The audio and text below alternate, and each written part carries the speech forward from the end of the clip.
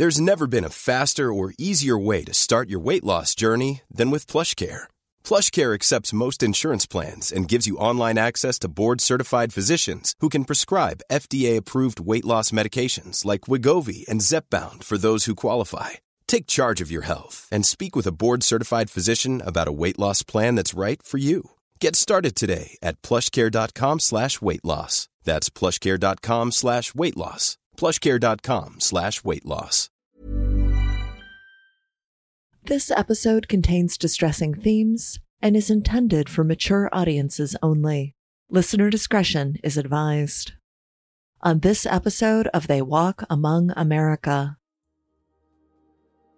Known as the Aloha State, Hawaii is renowned as a tropical haven with stunning beaches, incredible landscapes, and friendly locals. Hawaii attracts tourists from around the globe with its culture and beauty, and at 4,000 square miles, Hawaii's Big Island is the largest island in the state. In the early 1990s, Hawaii welcomed millions of visitors to Big Island and the other 6 inhabited islands. Kilauea volcano on the Big Island has been erupting regularly since 1983, making it the world's most active volcano. And while most eruptions are self-contained, the unpredictable volatility of nature makes the volcano seem like the most dangerous thing on the island. But a horrific crime in 1991 proved that was not the case. The laid-back feel of Hawaii could lull someone into a false sense of security, making them a victim of those who seek to do them harm.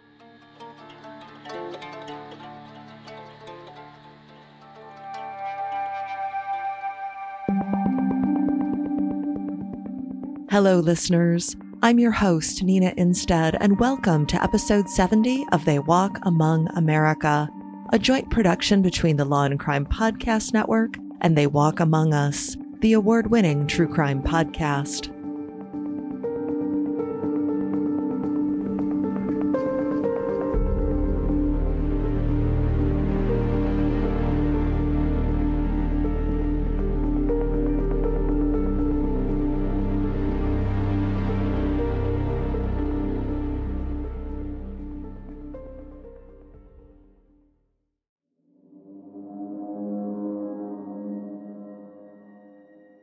It was shortly before 5 p.m. on Christmas Eve, 1991, when Ida Smith, a resident of the Wawa area in Puna on the Big Island of Hawaii, was busy in her kitchen. Through an open window, Ida heard faint screams coming from a fishing trail behind the dense expanse of pandanus trees and shrubs off of Kapoho Beach Road. Ida followed the sound, and, as she got closer, she could distinguish that the sound was someone calling for help. Before the cliff's edge, partially concealed by branches, she saw the bloodied body of a young woman. The woman was bleeding from a massive head wound that appeared to have removed some of her scalp, and her denim shorts were around her ankles. Her tank top was torn and pulled up to her neck, and as Ida recovered from the initial shock, she tried to help the woman off the rough foliage, and the woman started screaming in pain. Ida tried to ask her name and who had hurt her, but the replies didn't make sense. The victim gestured to the shorts around her ankles and asked Ida to take them off. She was missing a shoe, so after removing the white athletic shoe on the woman's right foot, Ida also pulled her shorts over her feet and placed them to the side before running back to her house to get a sheet. In some places, the rural area of Wawa did not have running water, telephone lines, or even electricity, so Ida was at a loss for what to do. She prayed as she held the woman's hand and listened intently for any sound of approaching vehicles. 3/4 of an hour later, Ida heard a car traveling along the road next to them. She ran to flag down the driver and told them she needed help for a young woman who had been raped and beaten. The driver called police at 5:50 p.m. and told dispatchers the victim was along the beach road. Hawaii did not have 911 in 1991, so the call went to the police. One of the first officers to arrive was Officer Harold Pinot, who had been called away from the scene of a bike crash 5 miles away. He immediately recognized the victim as the woman they had been searching for at the suspected hit-and-run site. It took an hour before emergency responders agreed to drive along the narrow cinder road after debating whether it would damage their vehicles. When they arrived, the woman's pulse was weak, and her blood pressure was so low that it could not be measured in the ambulance. Paramedics later recalled that she was incoherent and combative. She was hard to settle, constantly moving around. Blood had coagulated in her long blonde hair, and when she was brought into Hilo Hospital around 8 p.m., the full extent of her injuries was revealed.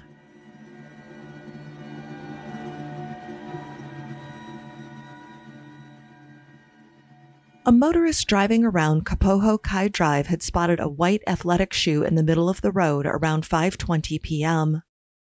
She also saw a wrecked bicycle on the roadside, and next to it there was a broken wristwatch and a clump of blonde hair. Anna Sherrill rushed home to call the police. On the call, she said, "There's a bicycle completely crushed there, the girl's shoes out on the street, some of her hair. Her watch has been ripped off of her from the impact. The tracks look like it's a hit and run. There's a lot of weeds around there, big thick bushes. I don't know if there's a body or what." To try and preserve some of the evidence, a passerby had taken photographs of tire tracks on the road. An older man, John Ireland, arrived at the scene within minutes and recognized the bike as one his 23-year-old daughter, Dana, had been riding that evening. John Ireland also called the police and asked if there had been any accident reports, as his daughter had been involved in one and they couldn't find her. For almost an hour, people searched the surrounding area for Dana, hoping she was somewhere close by with minor injuries. But when the call about a blonde female assault victim in her early 20s in Wawa came in, the police knew that Dana had been found. At Hilo Hospital, emergency medics found that Dana had sustained severe injuries to her head and was suffering from massive internal bleeding. Her pelvis had been broken in 2 places, and one of the broken bones had pierced her bladder. There was also hemorrhaging to her major organs, including her stomach, lungs, and heart. An injury to her head had pulled away some of her scalp, exposing her skull, and she was covered in cuts and abrasions across her entire body. She also had what appeared to be a bite mark on her breast. Despite undergoing emergency surgery to stop the bleeding, nothing could be done. Dana Ireland was pronounced dead shortly after midnight on Christmas Day.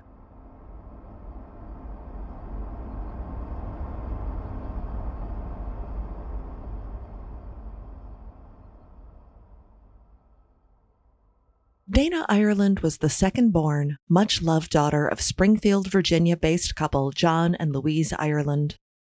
Their first daughter, Sandy, was born 13 years before Dana came into the world on December 12, 1968. Despite the age gap, the sisters were close, and Dana idolized Sandy.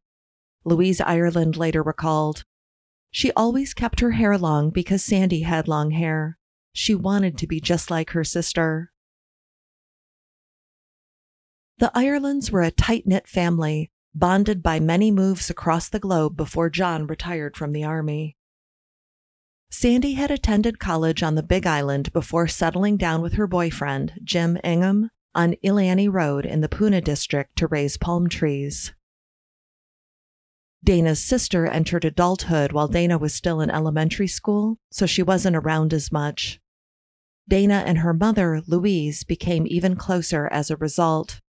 Louise later said, "Dana was beautiful and good and kind and sweet. And anything you can say, that was Dana. Everybody loved her. Everything she touched, she turned it into light." Dana was adventurous but reserved. She loved sports but was just as happy spending quiet weekends with her parents. Her mother remarked, She'd run and run, do exercises, skate, then come home and start all over again. I don't know whether she had some kind of premonition that she wasn't going to be here very long, but she really tried to get everything she could out of life. The family traveled to Hawaii often on vacations to visit Sandy, and Dana longed for the day she too could live on Big Island. After graduating on the honor roll, Dana completed a degree in physical education, and in October 1991, Dana moved in with her sister and Jim.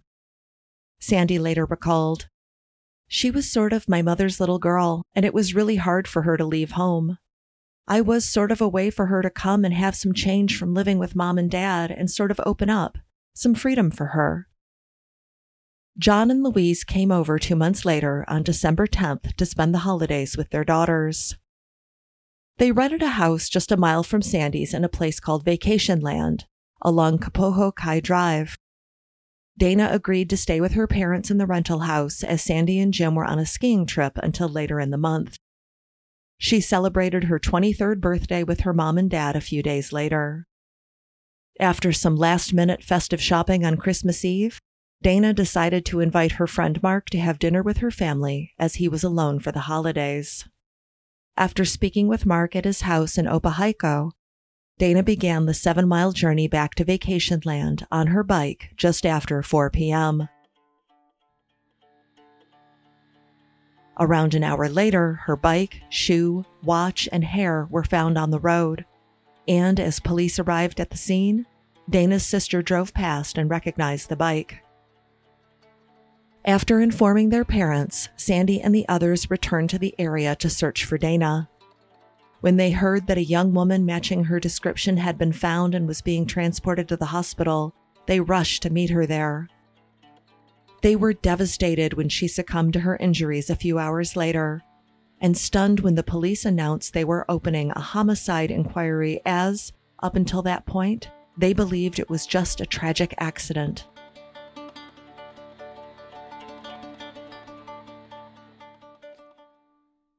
Investigators immediately began processing both the Kapoho Kai Drive scene and the scene in Wawa where Dana was found.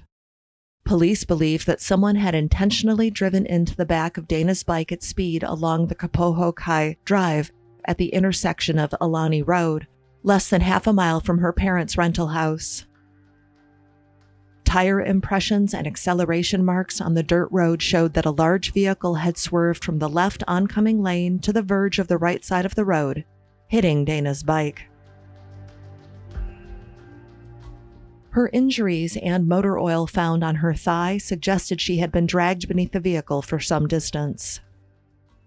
Witnesses living on Alani Road told police they had seen a low, dark-colored pickup truck parked at the intersection around 5 p.m. As they watched from their driveway over 100 yards away, they saw that a shirtless man was lifting what looked to be a young woman into the bed of the truck. The man was described as being of local or Hispanic descent, weighing between 180 and 200 pounds, with short black curly hair. As he appeared to lift a person into the back of the truck, the witnesses saw that a young boy with shoulder-length brown hair, between the ages of 9 and 12, had gotten out of the truck before returning to the passenger side. The truck was described as a dark green, gray, or blue, late 70s model Datsun. There were no crime scene technicians in the Big Island police force, but detectives had been trained in evidence collection. Evidence collected from the bike crash scene included the mangled bicycle, Dana's watch, her left shoe, and a clump of her hair. At the scene where Dana was found 5 miles away in Wawa, more tire impressions were seen. At both scenes, the tire measurements were equal at around 8 to 9 inches wide and had the same tread design. This further indicated that a pickup truck had been used to abduct Dana Ireland after she was run over. In the area, the police collected Dana's shorts and other shoe, a child's shoe, a pair of men's underwear, and a large-size men's blue-colored Jimmy Z brand t-shirt. The t-shirt was soaked in blood, which was later confirmed to be Dana's blood. Examinations by the hospital pathologist confirmed the theory that Dana had been raped by someone after she was brought to the Wawa fishing trail. Afterward, she was either struck again or just left to die. The Big Island did not have a medical examiner at the time, so the pathologist on duty at the hospital conducted her autopsy. Swabs taken at the hospital were stored in evidence along with other items as Big Island's crime lab was not equipped for DNA testing. It had to be outsourced to the FBI lab, and they had a months-long backlog. After it emerged that Dana may have survived if she had received medical attention sooner, there was widespread criticism of the emergency responders. Ambulances were dispatched by the fire service as there was no 911 in the state. Because the first caller in Wawa had contacted the police, an ambulance was not sent for almost half an hour. The dispatch center was also located in the Hilo district, so the call handler didn't know the area well enough to relay the location information to responding officers. Fire Chief Daniel Ayala said that the delays were caused by numerous things, including limited visibility and vague information on the calls. Although the ambulance and fire crews had been at the road leading to Dana by 6:20 p.m., they did not drive down to treat her for another 30 minutes. Chief Ayala stated, "The bad condition of the road presented a danger of damaging or disabling rescue vehicles, which would further complicate or jeopardize rescue efforts and increase response time." Ida Smith was incensed by the response and told the Honolulu Star-Bulletin, "There's no excuse, none at all. If I had known they would take that long, I would have put her in my car and taken her."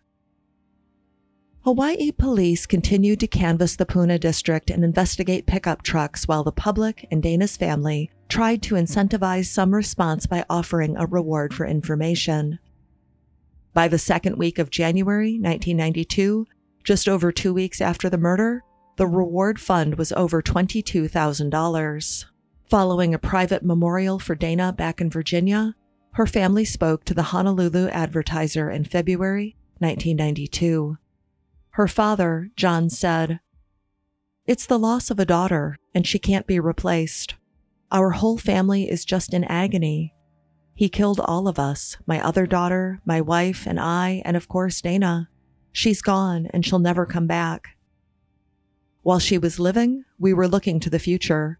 Now that she's gone, we're looking to the past. If we get this guy locked up, at least some of our grief and anguish will start to abate. It will never go away completely. At least some of our anger will go away when these people are locked up. If anybody has information and has not come forward, that person is just as guilty as the perpetrators. They are harboring a criminal." Dana's mother wondered how much her daughter had suffered, and described how it would be easier to accept her death if she had been killed in a road accident, but that was not the case. Louise said, "This was intentional, and she was violated. In my opinion, rape is the most vile crime that can be committed. You don't get to say goodbye or hold her hand or nothing. It was like a nightmare. It still is." Police Chief Victor Vieira was being criticized in the press but stated that the homicide investigation was the most intensive investigation in his 2 years at Big Island Police. They had no intention of slowing down. In 1991, only 350 police officers worked across the entire 4,000 square miles of Big Island. 1,900 police officers worked on the island of Oahu, 6.5 times smaller than the Big Island. The Ireland family were frustrated at the lack of progress. John warned that if they did not feel the case was moving by June, he would speak with the national media. He said he didn't want to negatively impact the tourism industry Hawaii heavily relied on. In April, Lieutenant Francis Rodea told the Tribune-Herald that the police were hopeful they were close to a positive break in the case. Potential suspects had been identified, and samples had been sent to the FBI to try and extract a DNA profile for comparison to DNA found at the scene. One suspect being investigated was living on the island, while another had moved away. Lieutenant Rodia also explained that the police had not yet been able to find the vehicle used in the crime. He said, "We've looked at millions of vehicles, but we have not seized anything." Later that month, it emerged that the Ireland family intended to file civil proceedings against Hawaii County for the wrongful death of Dana. The suit claimed that Dana died because of extreme delays in getting emergency help to her. Named in the lawsuit were the police, fire, and state health department, and alleged that they had failed to respond to the emergency calls made on behalf of Dana Ireland. The lawsuit stated, "The acts and omissions of the defendants resulted in the tragic and untimely death of Dana Ireland." A scholarship fund was established by the Irelands at George Mason University for students residing in Hawaii or Virginia who were the spouse, child, or sibling of a homicide victim. Speaking about the Dana Ireland Memorial Scholarship Fund, John Ireland voiced his hopes that it would help someone who really needs assistance. Although Sandy had moved from Big Island because the murder had impacted her so much, John and Louise regularly returned to the area to appeal for information about their daughter's killer. With no further progress in the case by October 1992, John Ireland wrote a letter published in the Honolulu Advertiser in which he said he found it incomprehensible that no one other than the murderers knew the facts of the crime. John believed that those withholding information that would lead to a conviction were as evil and cowardly as those who were guilty of the murder. John wrote, "The murderers and those withholding information of this crime have to understand the adverse impact it has on Dana's family. Her mother spends every hour she is awake grieving for a loving and beautiful daughter she will never see again. Our family always looked forward to the joy of Christmas. We now dread the arrival of this day that others will celebrate with joy. For Dana's family, Christmas will now be a day of grief." John appealed to anyone with knowledge to come forward and said that the people of Hawaii did not deserve to live in fear. Dana's family did not want to see survivors of another homicide victim experience their trauma. On Christmas Eve, 1992, the anniversary of Dana's abduction and murder, a vigil and march entitled "Take Back the Night" were held in front of Pahoa School. Many men and women marched and cycled through Pahoa alongside John Ireland in tribute to Dana. Louise Ireland was too distraught to attend. Although the only thing linking them to Puna was their daughter's murder, the Irelands had bravely returned in the hopes of fueling the public interest in solving the case. John Ireland had been vocal about wanting to get justice not only for Dana, but other victims and those bereaved by homicide in Hawaii. In response to John's calls for legislative change, State Senator Andy Levin introduced a bill that would equalize murder convictions by eliminating second-degree murder classifications. John Ireland had written in a letter to the Tribune-Herald, "I consider the sexual assault and murder of my daughter no less of a crime than those murders considered first-degree murder under Hawaii's criminal code." Hawaiian law mandated that murder could only be considered first-degree if the victim was a police officer, prosecutor, or judge performing official duties, or if more than one person was killed. Senator Levin said, "I agree with Ireland's position that taking of someone's life is equal to the taking of someone else's life. My inclination is that, to value human life, we should abolish degrees of murder." Senator Levin also proposed a second bill allowing a victim impact statement to be presented in person by a victim or family member at the sentencing hearing of a person convicted of a crime. Hawaiian law only allowed written statements to be presented to the judge prior to sentencing. Speaking to the Tribune-Herald after the new bills were announced, John Ireland said he was frustrated that no arrests had been made. He claimed to know the name of one of the perpetrators of his daughter's murder and believed that more than one person was involved. He told the paper, "What's so frustrating to us is the guys who murdered our daughter are still out walking around. There's a $26,000 reward. I just don't understand why someone hasn't come forth with information. In October 1993, John Ireland voiced the opinion that he believed a lack of training had hindered the investigation into his daughter's murder. Police Chief Vieira and the Big Island Police Department had come under fire again in the media for a series of violent crimes against women.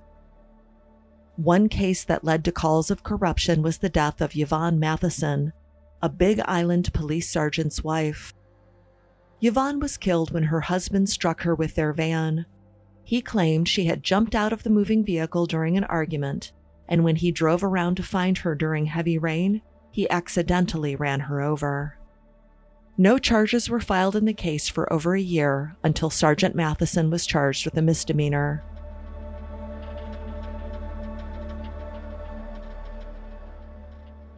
The second anniversary of Dana's death passed without any progress or arrests in the case. The Irelands returned to Hawaii in January 1994 and said they did not intend to leave until there was an indictment. A reception was held at the Paho Community Center by the Citizens for Justice and the local American Association of University Women. In April of that year, Citizens for Justice released a petition calling for an independent prosecutor to be assigned to the case. The Attorney General's office had reviewed the case files earlier in the year, and Special Assistant to the Attorney General, Ted Baker, said, "We're satisfied that everything that can be and should have been done has been done in this case, and that includes actions by the prosecutors, so we don't believe that there's a need to move the case anywhere, and there's not a legal authority to appoint an independent prosecutor." Chief Vieira explained that the police were following up on any leads and did not want to jeopardize the case by proceeding too prematurely. Citizens for Justice spokesperson May Apple McCullough said in response, "What evidence could be gathered that they didn't have already? They had a body, they had a bicycle, they had clothes, they had semen, they had blood, they had hair samples, they probably had skin tissue. If they don't have enough evidence, my question is, why the hell not?" The Irelands hoped that the reward fund and their continued presence on the Big Island would be a catalyst for an arrest.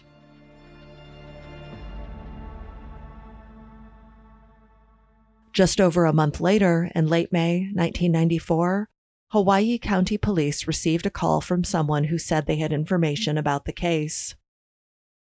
John Gonsalves, a drug dealer facing up to 10 years in prison for his role in a massive cocaine importation conspiracy case, claimed that his half-brother, Frank Pauline Jr., had witnessed Dana Ireland's murder and wanted to speak with investigators. A 20-year-old father of three, Frank Pauline Jr. had a long history of trouble with police and drug addiction. He had been sentenced to 10 years in prison in February of that year for sexual assault, criminal trespass, and theft. His conviction stemmed from a string of crimes in 1993, leading to Deputy Prosecutor Lincoln Ashita calling Pauline a walking crime wave.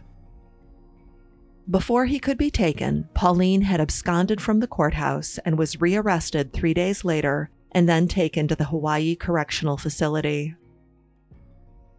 After hearing from Pauline's brother, Gonsalves, Detective Guillermo, who was heading the investigation, went to speak with Pauline at the Attorney General's office in Honolulu on June 1st, 1994. Pauline didn't say much, so the detective left and returned on June 18th. His initial statement did not include locations or descriptions of Dana Ireland, and some details did not make sense. He said he had been with two brothers. They had knocked Dana down before killing her with a tire iron and dumping their clothes. After speaking with the detectives, Pauline was taken back to Puna and driven around close to the crime scenes. He was asked if he remembered being at any of the locations, but Pauline said he wasn't sure because he had been smoking crack cocaine at the time. He indicated that Dana had been knocked down 500 yards from the scene. On June 19th, Pauline had another interview with Detective Guillermo at Hawaii County Police Department. Pauline described how, on December 24th, 1991, his two friends, Ian and Sean Schweizer, who who were 20 and 16 years old respectively, came to his house and asked him if he wanted to go party. He said yes and got into Ian's purple Volkswagen Beetle. Pauline began to describe how they drove along a dirt road near Kapoho and then interrupted himself and said, "Wait, I gotta say about the stops." He explained that the group made several stops to smoke cocaine and then drove along Kapoho Kai Drive. Here, Pauline said they saw a girl standing on the side of the road, and Ian turned the car around and drove back toward the girl. Pauline told the detective, "He was going faster, and I was telling him to slow down. About 45 miles an hour because I looked at the speedometer. And then he just kept on going towards the girl. The next thing I knew, I felt like going over a speed bump real fast. How many times we went over? About, I would say, roughly 2 times. Pauline described how the girl had been walking across the road. The detective reminded him that he had mentioned in an earlier conversation that the girl had a bike with her. When asked to describe the girl, Pauline said he couldn't remember her hair color or anything, but knew she was a Haole girl, meaning she was not local. Pauline claimed that Ian and Sean Schweitzer put the girl's body in the front trunk of the Beetle and drove back toward Hawaiian beaches. They made several stops, including a junkyard. Here, Pauline claimed he helped Ian take the girl's body out of the trunk and lay her down. He insisted that she was still alive and never said anything or complained about being hurt while Ian sexually assaulted her. Pauline claimed he had refused to do the same. Then Ian told him they needed to knock her off. Pauline stated, "He said if someone was to find her and she was to make it, live, she would tell on us and we would all get busted. So he told me to look for something, so when I went to go look, I found an L-shaped tire bar in the back seat area. Then I walked out to the bug. I walked toward the girl and he told me to hit her. So I swung all the way back and I hit her on the head. Somewhere on the head. I'm not sure where. Then I dropped the bar and I went toward the bug on the driver's side and I remained outside it. I was feeling sick and I told Ian that I cannot do this. So he went head back to her and I guess he did it." In the confession, Pauline claimed he could not remember where he struck her, but he knew he hit her hard. He said that afterwards, they drove back to Ian Schweitzer's house, and that's when he realized the girl's body wasn't in the trunk anymore. The Schweitzers put their clothes into a trash bag along with a tire iron and left it at the side of the house. Pauline made 5 more statements before 1996, which varied in detail and his own level of involvement. Based on Pauline's initial statement implicating himself and the Schweitzers, the police seized a yellow VW Beetle and obtained a search warrant for their family home. No evidence was found linking the Schweitzers to the crime. When interviewed, the brothers denied ever seeing Dana Ireland or going out with Frank Pauline on Christmas Eve, 1991. In fact, the Schweitzers claimed they had a feud with Pauline and his family because a relative of Pauline's lived across the street, and the Schweitzers had reported illegal activity at their property on a number of occasions. Pauline and the Schweitzer brothers consented to provide DNA and bite impressions to be compared to evidence in the case. The dental impressions did not match the alleged bite mark on Dana Ireland's breast.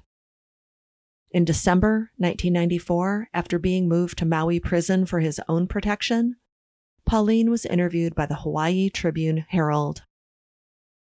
The version of the story Pauline told the paper was different from his police statements, in that he claimed that he had seen one brother bite Dana Ireland. He vomited from fear and disgust as she was sexually assaulted. Protesting his innocence, Pauline told the reporter, "I'm not a murderer. I couldn't kill a fly. I'm scared. I'm a big guy, but I'm only 21. This is real spooky for me."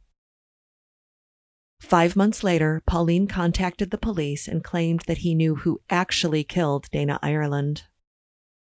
In an interview in April 1995, Pauline said that his brother, Wayne Gonzalez, had been the one behind the wheel of the VW Beetle when it struck Dana, and that Gonzalez had been the one to rape and bite Dana. Wayne Gonzalez was eventually cleared as a suspect when he provided videotaped proof that he was at a Christmas party at the time of the murder. In January 1996, Frank Pauline Jr. recanted his confession. Pauline said that he had been advised by his brother John to make the confession that he witnessed the murder in order to get a reduction on his own sentence and to get a deal for Gonzalez and other family members in the cocaine conspiracy case. Gonzalez ended up getting 5 years of probation instead of the 10-year sentence he was facing. Pauline claimed that Gonzalez had agreed to help him pay off a prison drug debt if it worked. Pauline had racked up a large bill behind bars due to his cocaine addiction, and because he couldn't pay it, he was being threatened daily. After cooperating with the police, Pauline was moved to protective custody and eventually to other prisons. Despite his recantation, the police believed they had enough evidence to present to the grand jury. On July 30th, 1997, Frank Pauline Jr. was indicted for the rape, kidnap, and murder of Dana Ireland. A few months later, Ian and Sean Schweitzer were indicted on the same charges.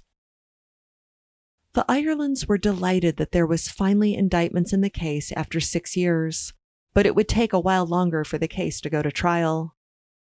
There were issues with the evidence and lack thereof. When the FBI initially tested the sperm samples, they did not find a match, and they had used up most of the sample. The swabs taken during the rape examination, as well as the Jimmy Z t-shirt found at the Wawa scene, and the gurney sheet Dana Ireland was transported to the hospital on, were sent to Forensic Analytical Science Incorporated for testing. In October 1998, test results showed that sperm was found on the vaginal swabs and the sheet. The DNA profile collected from the sperm did not match Frank Pauline, Ian Schweitzer, or Sean Schweitzer. The charges against the Schweitzers were dismissed without prejudice on October 20th as a result. However, Frank Pauline Jr. was still committed to trial. Witnesses and jailhouse informants had come forward to say that Pauline was involved in the murder, including his brother John Gonzalez, who was believed to have secured a deal for his testimony. While free, the Schweitzer brothers and their family were subjected to threats and harassment. Posters calling for their death had been hung around Pahoa after the charges were dropped.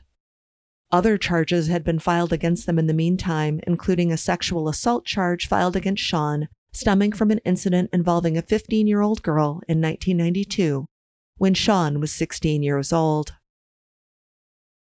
Although the alleged victim in the case had said it was consensual, Sean was ultimately advised to plead no contest to a misdemeanor and received a 180-day sentence.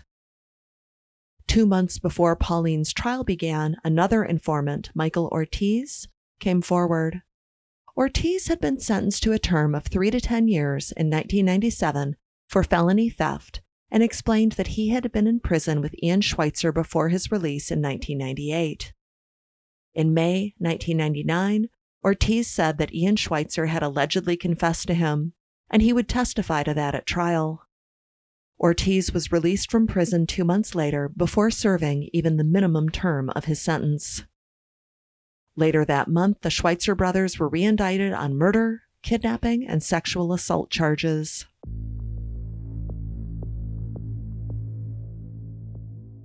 Pauline's defense attorney, Clifford Hunt, said that his client had been coerced into making detailed statements over 7 interviews and was promised moves to different jails for his cooperation.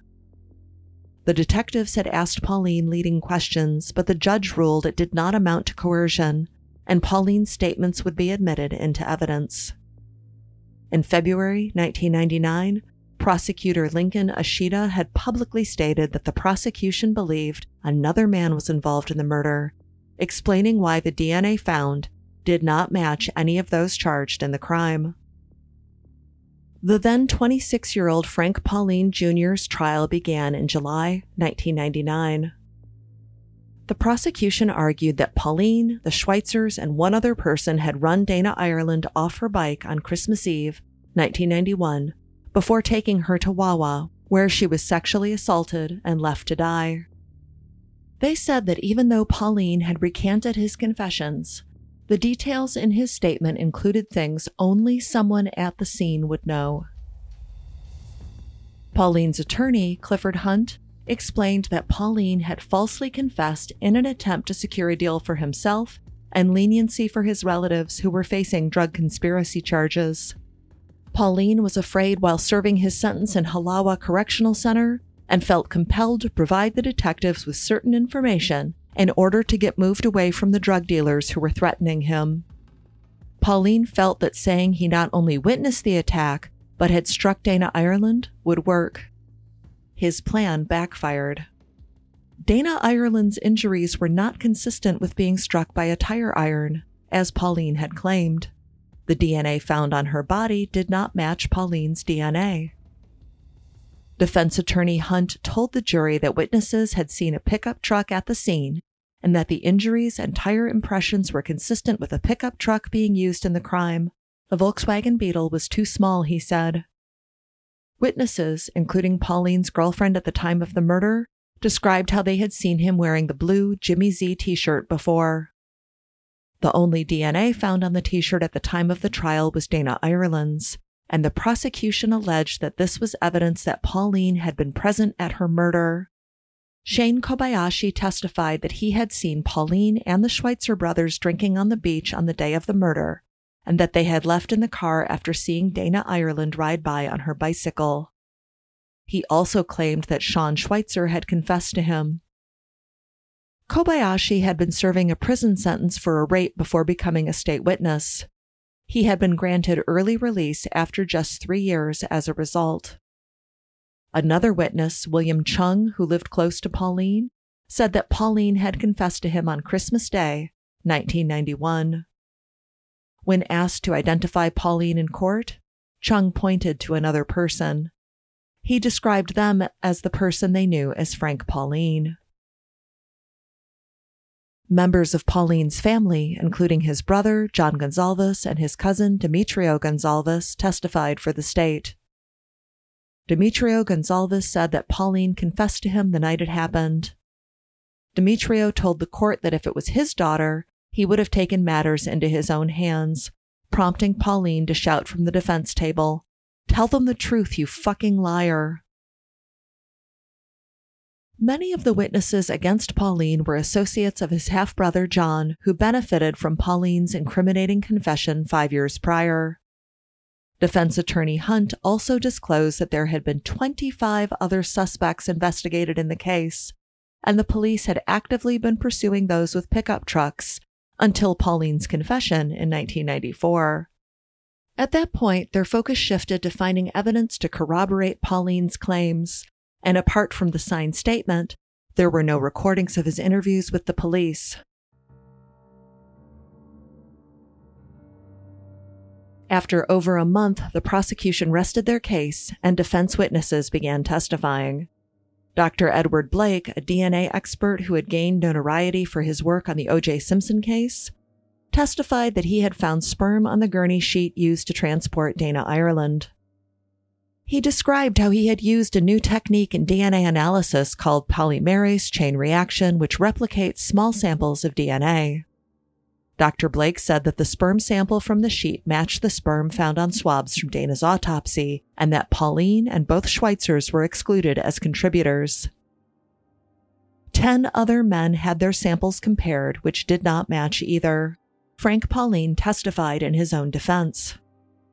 He said that he had fabricated the entire story to get himself out of a bad situation in prison and to help his brother, John Gonzalez, who he described as the godfather of cocaine in the Puna and Hilo districts of Big Island. Pauline had called Gonzalez for help paying off drug debts. Gonzalez suggested that he spoke to the police about the Dana Ireland case to try to cut a deal. Pauline said his brother told him, "The worst thing that can happen to you, boy, is they're going to give you perjury. They're not going to put you in for murder." Pauline claimed that he began watching the news and reading papers to learn as much as possible about the case. Gonzalez told Pauline to contact a psychic he knew. The psychic told Pauline that one of his relatives and the Schweitzers were involved. Gonsalves had been the one to contact Detective Guillermo first, and then Pauline was visited by the investigators in prison.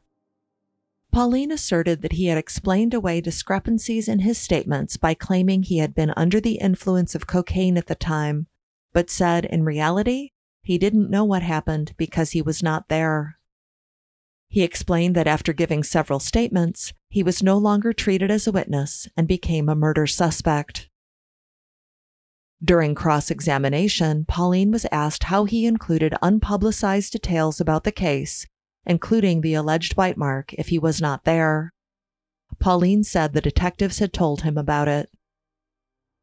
Prosecutor Ashita asked Pauline if it was true he needed the jury to believe he was a liar if they were to believe he wasn't a murderer. Pauline responded, "I don't care if anybody believes me.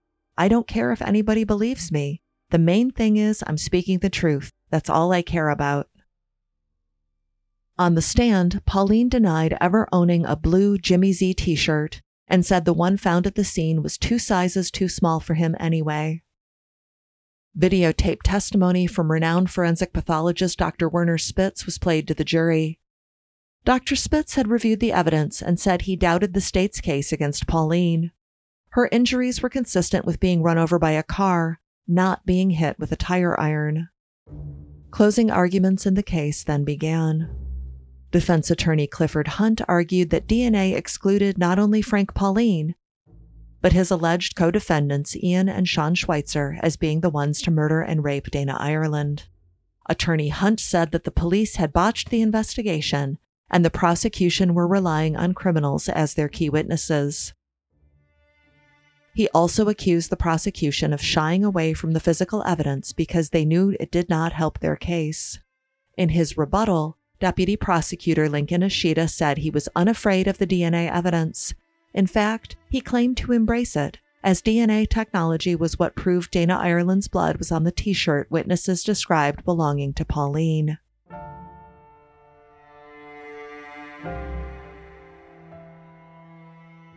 When the jury were sent to deliberate, they were told they could only consider finding Pauline guilty or not guilty of all the charges he faced.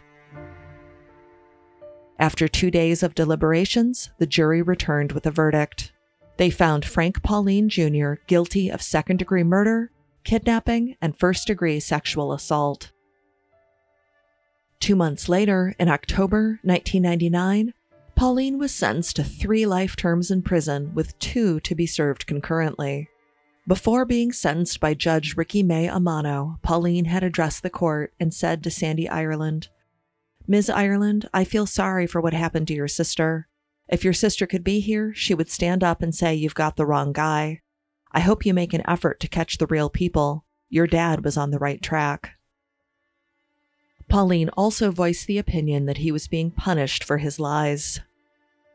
His life sentences would not begin until 2004, when he finished serving the 10-year sentence he had been given for sexual assault in 1994.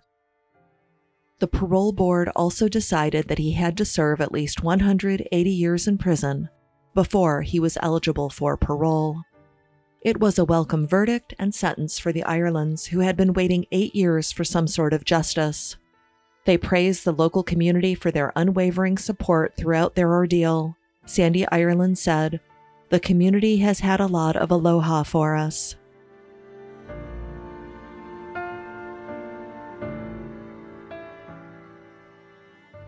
There were more trials to come. Sean Schweitzer's attorney, Keith Shigatomi, asked for the case against Sean to be dropped as it was based on testimony from Michael Ortiz, who claimed to have heard a confession from Ian. The trials for Albert Ian Schweitzer and his younger brother Sean were severed, and Ian faced trial first in January of 2000. Ian's re-indictment was based on a statement made by Michael Ortiz, who had been released from prison 2 months after agreeing to testify against Ian. In his statement, Ortiz claimed that Ian had told him he had driven toward Dana Ireland because Pauline was going to hit her out of the window, but he lost control on the gravel road and slid into the back of her bicycle. He said that Pauline had grabbed Dana by the hair and pulled her into the car, which was why a clump of hair was found on the road. According to Ortiz, Ian had told him that Pauline had raped Dana while he and Sean panicked and asked to leave. The statement did not match the evidence at either scene, and Ian had an alibi, but he was brought to trial anyway after maintaining his innocence and turning down 2 plea agreements that would see him serve 10 years of probation. As there had been in Pauline's trial, the majority of the key witnesses who incriminated Ian Schweitzer were convicts who had been given reduced sentences in exchange for their testimony. Speaking about Michael Ortiz's statement to police about a confession Ian made while they were in the Hawaii Community Correctional Center, Ian's mother, Linda, said that the prosecution had urged her and her husband, Jerry, to listen to the taping of Ortiz's account in an effort to encourage their sons to take a plea bargain. Linda Schweitzer said that Ortiz was not Ian's cellmate, and they had only seen each other during recreational periods. In their opening statement, the prosecution described how Dana Ireland had been approached and attacked by a pack of men before she was repeatedly beaten and raped. He argued that Frank Pauline had pulled Dana's injured body into Ian's Volkswagen Beetle before biting her so hard on the breast that he almost avulsed her nipple. Ian's defense attorney, James Biven, told the jury that it was a pickup truck that struck Dana as she rode on her bike, and that the testimony against his client would come from liars, felons, drug dealers, and thieves, including Pauline's brother, John Gonsalves, who had even tried to claim the reward money. Biven told the jury that the prosecution had not found the evidence at the scene or in the lab, so they had to find it in prison from informants who would cut a deal. Without DNA, bite impressions, or tire marks placing Ian at the scene, the prosecution relied on the existence of an unknown fourth suspect, and John Gonsalves' testimony corroborated their theory. Attorney Biven stated, "Even if you believe John Gonsalves' story, it isn't supported by the other evidence. He says he sees Frank Pauline, Ian, and Sean, plus one more person who he can't identify, come to his mom's house on Christmas Eve, 1991. This is the story the prosecution wants you to believe because this is the only evidence of a fourth person was involved. The prosecution needs a fourth person because in order to convict Ian of the charges, whose DNA was it? It's not Ian's. It's not Sean's. It's not Frank Pauline's." Ultimately, the jury believed the prosecution's version of events and found Ian Schweitzer guilty of second-degree murder, kidnap, and first-degree sexual assault on February 15, 2000. He was sentenced to 130 years in prison. The youngest defendant, Sean Schweitzer, entered a proffer agreement a month later on the advice of his parents and brother Ian. Sean agreed to implicate his brother and Pauline and to take a polygraph examination to prove he was telling the truth about what happened. In his confession, Sean said that Pauline had been the aggressor and that there had not been a fourth person present at the time of the murder. In April of 2000, Sean Schweitzer pleaded guilty to manslaughter and kidnapping. Prosecutor Lincoln Ashita told the court that Sean had passed a polygraph confirming his account, but failed to say that Sean had, in fact, shown signs of deception while making his confession. Sean was ultimately given 1 year in prison with credit for time served and 4 years of probation, meaning he was free to go. Speaking about Sean's confession that claimed there was never a fourth person, prosecutor Lincoln Ashita said, "That actually buttresses or confirms our theory about the DNA being old, degraded, possibly contaminated. For all you know, that DNA could belong to either Ian or Frankie. In my mind, that's the more likely scenario." The prosecutor indicated that he believed the DNA did not exclude the suspects, but it had been too degraded to prove it was them.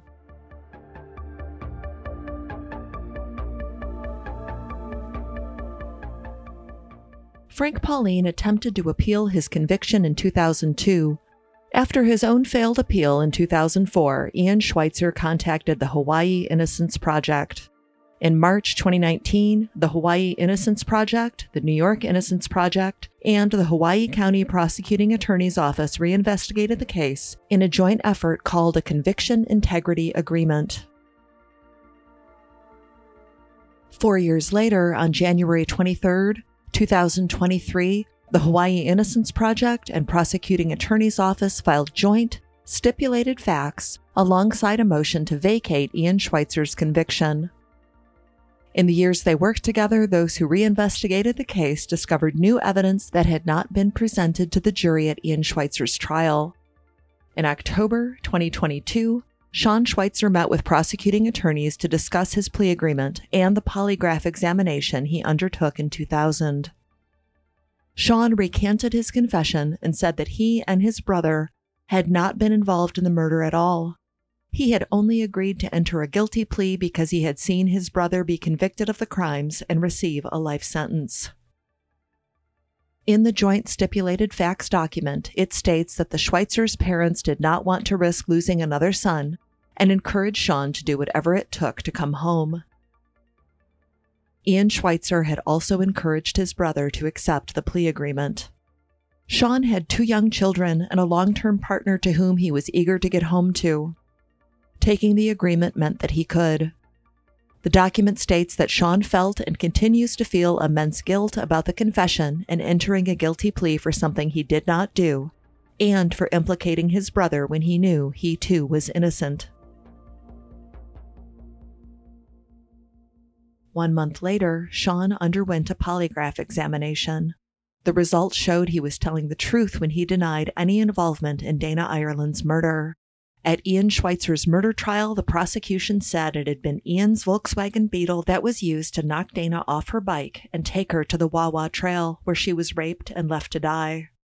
The new investigation asked Matthew Martin at Ron Smith and Associates to review the tire tread evidence from both scenes. In the original investigation, detectives found tracks at the Wawa scene that measured 9 inches. The wheelbase, which indicates the length of the vehicle, was 132 inches, and the track width was 74 inches. Mr. Marvin examined a 1953 Volkswagen Beetle similar to the car that Ian Schweitzer owned, and found that the tread width was 4.92 inches, the wheelbase was 94.5 inches, and the track width was between 49 and 51 inches. Based on those measurements, Mr. Marvin concluded that the Volkswagen Beetle could not have produced the tracks found unless it was fitted with tires that were more than twice the width of the manufacturer's specification. Mr. Marvin also concluded that the Volkswagen did not produce the tracks found on Kapoho Kai Drive, where Dana was knocked down, and that the tracks found at both scenes were likely produced by the same vehicle, a pickup truck. Not only was Ian Schweitzer's car inconsistent with the evidence found at the scenes, but it was also discovered that he did not even own the Volkswagen until over a month after the murder. None of that evidence was presented at his trial. During the testimony of jailhouse informant Michael Ortiz, it was heard that Ian allegedly confessed that Frank Pauline had bitten Dana Ireland on the breast. This was repeated throughout the trial, and the prosecution had told the jury that Pauline had bitten Dana so hard that he nearly bit through her nipple. The injury in question had been identified by the medical examiner as being very characteristic for a bite mark of the breast area. Forensic odontology was an accepted forensic technique for quite some time and regularly used in trials as a method of identification, most notably in Ted Bundy's case, but in more recent years, it has become known as flawed or junk science. In the reinvestigation of the case, forensic odontology expert Dr. Adam Freeman reviewed the injury and concluded it was not actually a bite mark at all. Newly discovered DNA evidence was also presented. Unlike in the late 90s when DNA in the case was first analyzed, modern DNA testing methods have advanced enough to determine who the habitual wearer of an item of clothing was. Testimony at the trials in 1999 and 2000 led the jury to believe that the blood-soaked Jimmy Z t-shirt belonged to Frank Pauline, strengthening his confession that he had been present when Ian Schweitzer killed Dana Ireland. In 2007, the Jimmy Z t-shirt was sent to Reliagene to be re-examined. Tests concluded there was sperm and sweat found on the t-shirt, and a DNA profile was established. Subsequent tests in 2020 showed that not only did it not belong to Ian Schweitzer, Sean Schweitzer, or Frank Pauline, it matched the DNA profile from the sperm sample found at Dana's autopsy and the sperm found on the hospital sheet. The person who wore the t-shirt and raped Dana Ireland was listed only as Unknown Male Number 1. Unknown Male 1 is the only person whose DNA was discovered on the evidence. No evidence was linked to any of the 3 men convicted. One day after the motion was filed, a hearing was held in Hilo, Hawaii. After hearing the evidence presented by the New York and Hawaii Innocence Project lawyers and the prosecuting attorney's office, Judge Peter Kubota vacated Ian Schweitzer's conviction and ordered that he be released from custody immediately. Judge Kubota said that the outrage in the community at the time may have led to a desire to convict someone or anyone for the brutal crime, and that the new evidence made it clear that those convicted were not involved.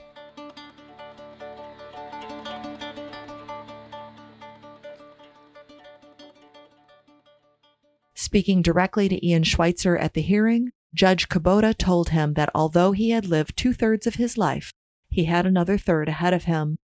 The judge said, "You can live it being angry and resentful at the process and the people that put you there, or you can live it with a new freedom, all right? I suggest that since you have your whole family here, you hug and love your family and live a fulfilled life and make the best of the next 1/3 of your life." 51-year-old Ian Schweitzer had an emotional reunion with his family, whose lives he had missed out on for almost 25 years, including his son, who was just a baby when he was sent to prison for a crime he did not commit. The Schweitzer family had almost been destroyed after Ian and Sean were implicated in Pauline's confession. Neither of the brothers had a history of criminality apart from traffic offenses prior to becoming suspects in Dana Ireland's murder. Ian Schweitzer had been working as a nurse in Kauai for years before his arrest, and he was starting a family. Sean Schweitzer was able to go home to his family, but he found it hard to find someone who would hire him and faced frequent death threats from those who felt he had gotten away with murder.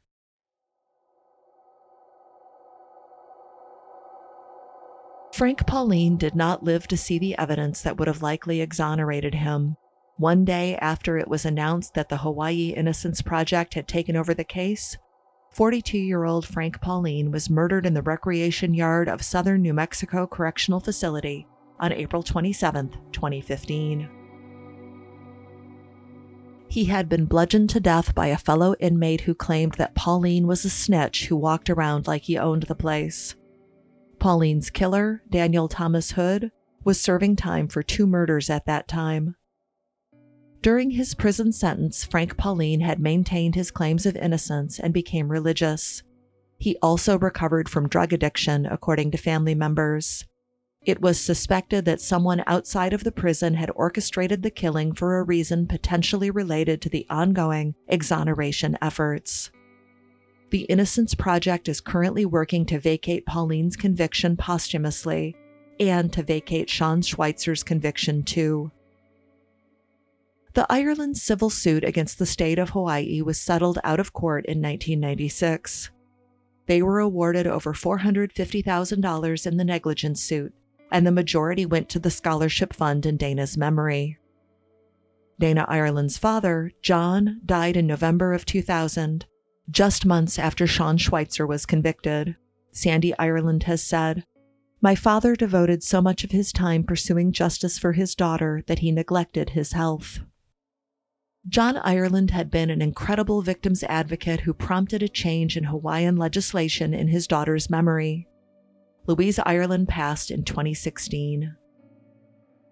In an email to the Hawaii Tribune-Herald in 2011, Sandy Ireland said, "I think about how wonderful it would be to have her here in this world participating in our lives. Unfortunately, the cliché that time and distance heal loss and tragedy did not prove true for me.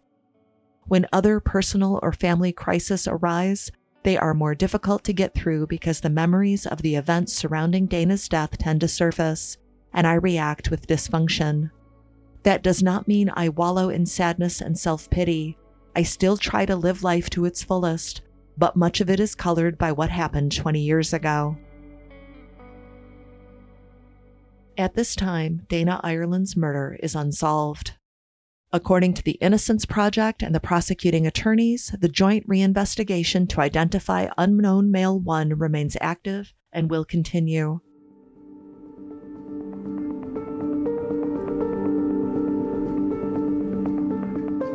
This episode was researched and written by Eileen McFarlane, editing and scoring by Corey Hiltman, script editing, additional writing, and production direction by Rosanna and Benjamin Fitton. For more on our series and notes on this episode, please visit theywalkamonguspodcast.com.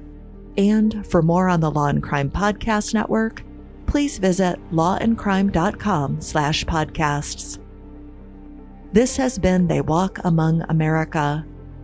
Thank you for listening, and please be safe.